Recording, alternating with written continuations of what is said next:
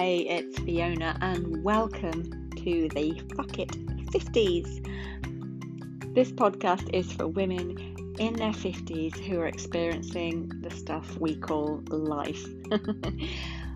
It's a little bit like the buses. When you wait for a bus, sometimes none come along and then you'll get 3 or 4 all at once, right?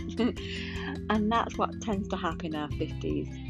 Just when we're going through menopause and maybe job losses, ill health, we can also be having relationship breakdown and divorce, maybe sandwich generation, caring for elderly parents dying, maybe, like me, you're an older mum and you've still got kids at home, where mine is just leaving the nest, empty nest syndrome. And on top of that, we've got a fucking pandemic. So a little bit like the buses, these things tend to happen at once. I know I've been there for quite a few of those over the past few years. And now I want to be sharing with other women some of the tools and tips and techniques that I've learned that have made me go, oh, thank goodness for that. And giving you permission to maybe down tools for a little bit. I also want to bring on other women who I think are fucking amazing, and so they can share their stuff with you too. You probably guessed there'll be swearing, there'll be lots of imperfection, there'll be maybe lots of laughter, there could be tears. Who knows? Anything can come up. This is Show Up As You Are. You are very welcome. I'm glad you're here, and let's get started.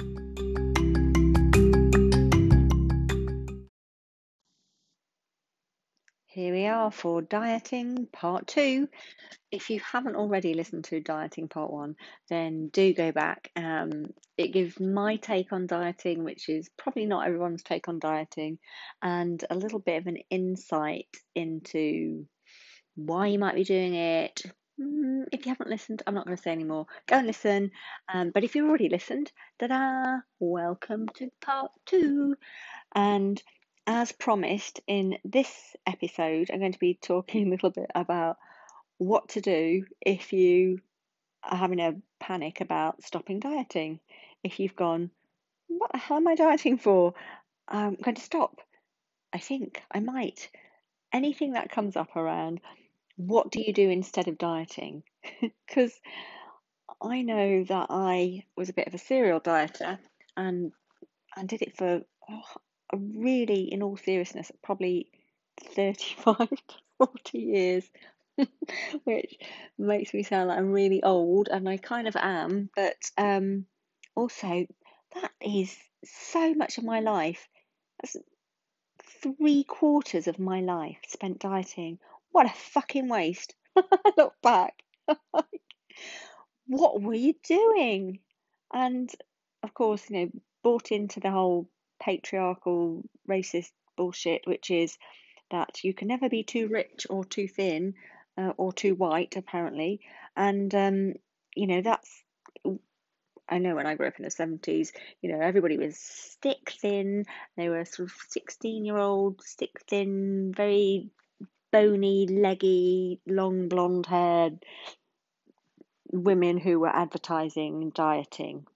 And it was, back then, it was Slimmer Soup and Slimthia bread. Oh my gosh, isn't that funny? Slimthia bread. And it was definitely all about calories. So nowadays it is, there's much more clever marketing around sort of sly dieting, as it were. Sly dieting. Oh dear. Yeah, because things that don't look like diets on the surface can often be diets. Like clean eating can be, and you can use anything. Veganism, and actually, as women, we're quite clever about. I remember being on the Mars bar diet, literally 3 Mars bars a day. I think you could have something else, but 3 Mars bars a day, which are about 1,000 calories. Having a laugh. Oh my God. And yeah, that's insane, isn't it? That's really insane when we know that We want to be having food which nourishes us, which, we love and enjoy. And maybe not all the time, but, for the great majority of the time, rather than eating just because it's gut luggage, we want to actually enjoy food. We want to be enjoying food with people we want to be eating with, and feeling, like I say, in so many areas of the work I do, exercise is the other one, is that you either love the food or it loves you back. So you either love it, you go, oh, I love this, whatever it is, or you eat it and you go, oh, that feels so good, just feels good in my body. So yeah, the 3 miles per hour day diet was not really, I mean, I was probably about 18 and thought, yeah, that's a great idea. It's the same when they did all that fucking diet around cereal, a bowl of cereal twice a day, wasn't it? Was it three? It wasn't 3 times a day, was it? Anyway, bowl of cereal twice a day, and then a meal.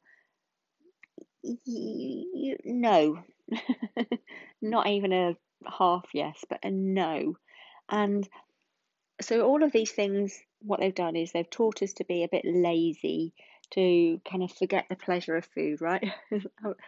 So the idea is just stop all of that and just no, we're not going to do it. You've made that decision.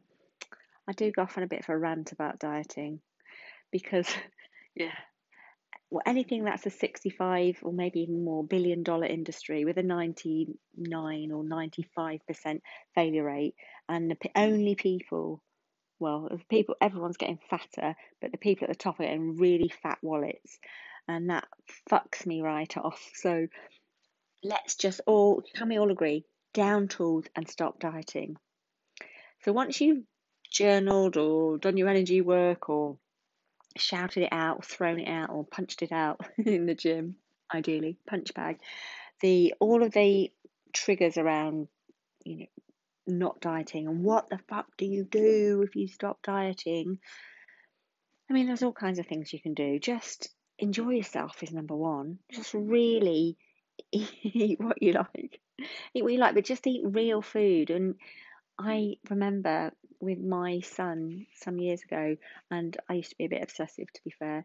I was juicing a lot. You juicer, woo, making lots of juices. And I gave him a veg juice, and he was like, yeah, no, mummy, I don't like that. I sound like one of those kids from South Park, don't I? He was probably about, let's say, he was about 11. So he didn't quite say like that, but he was like, no, mum, I'm not, bleh.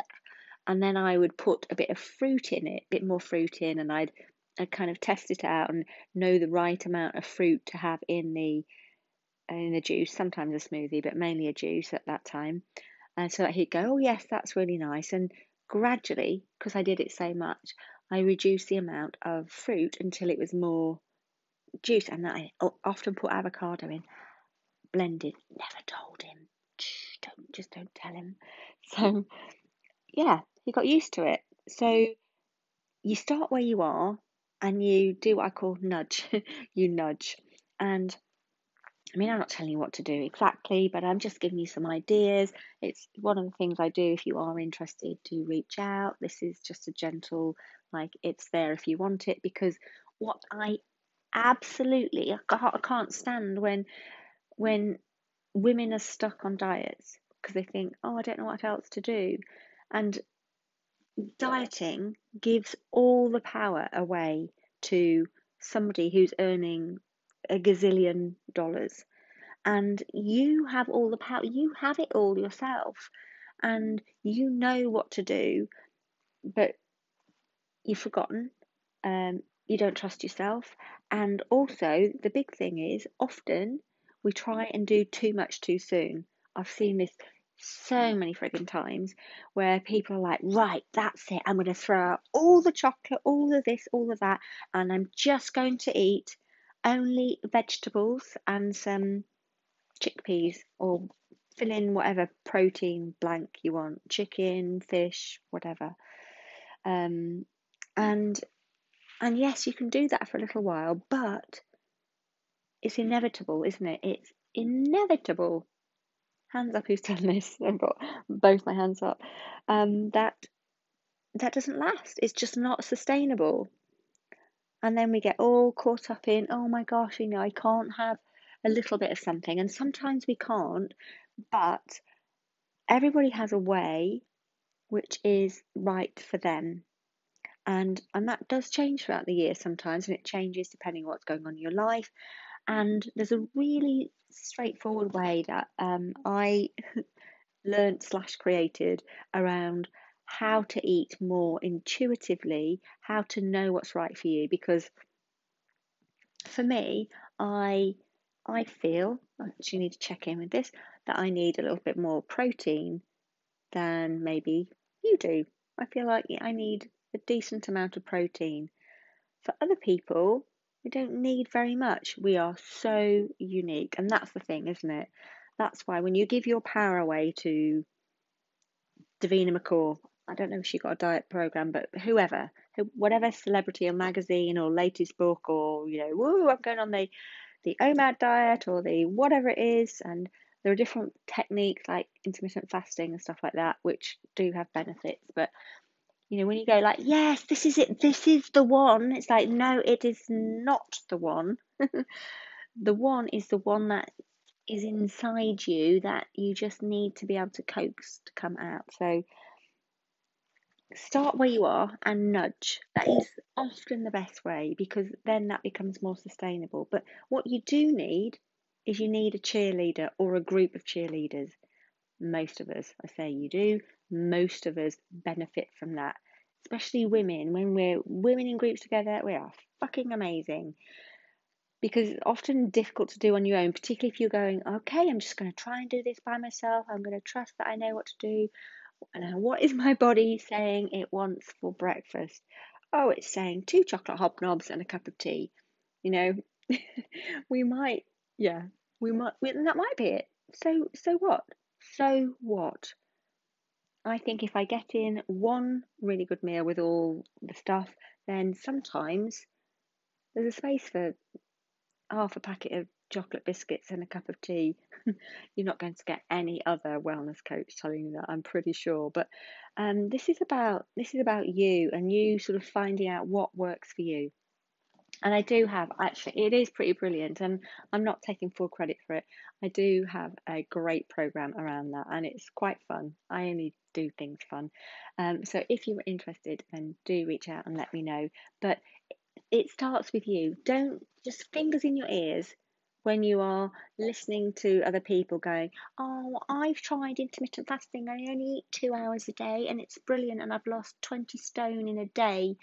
And then we can get so sucked in, don't we, by other people going, oh, that's worked. Well, two things happen. We either get sucked in and going, yes, well, that's what I've been doing wrong. I've been eating for 3 hours a day and I need to eat for 2 hours a day.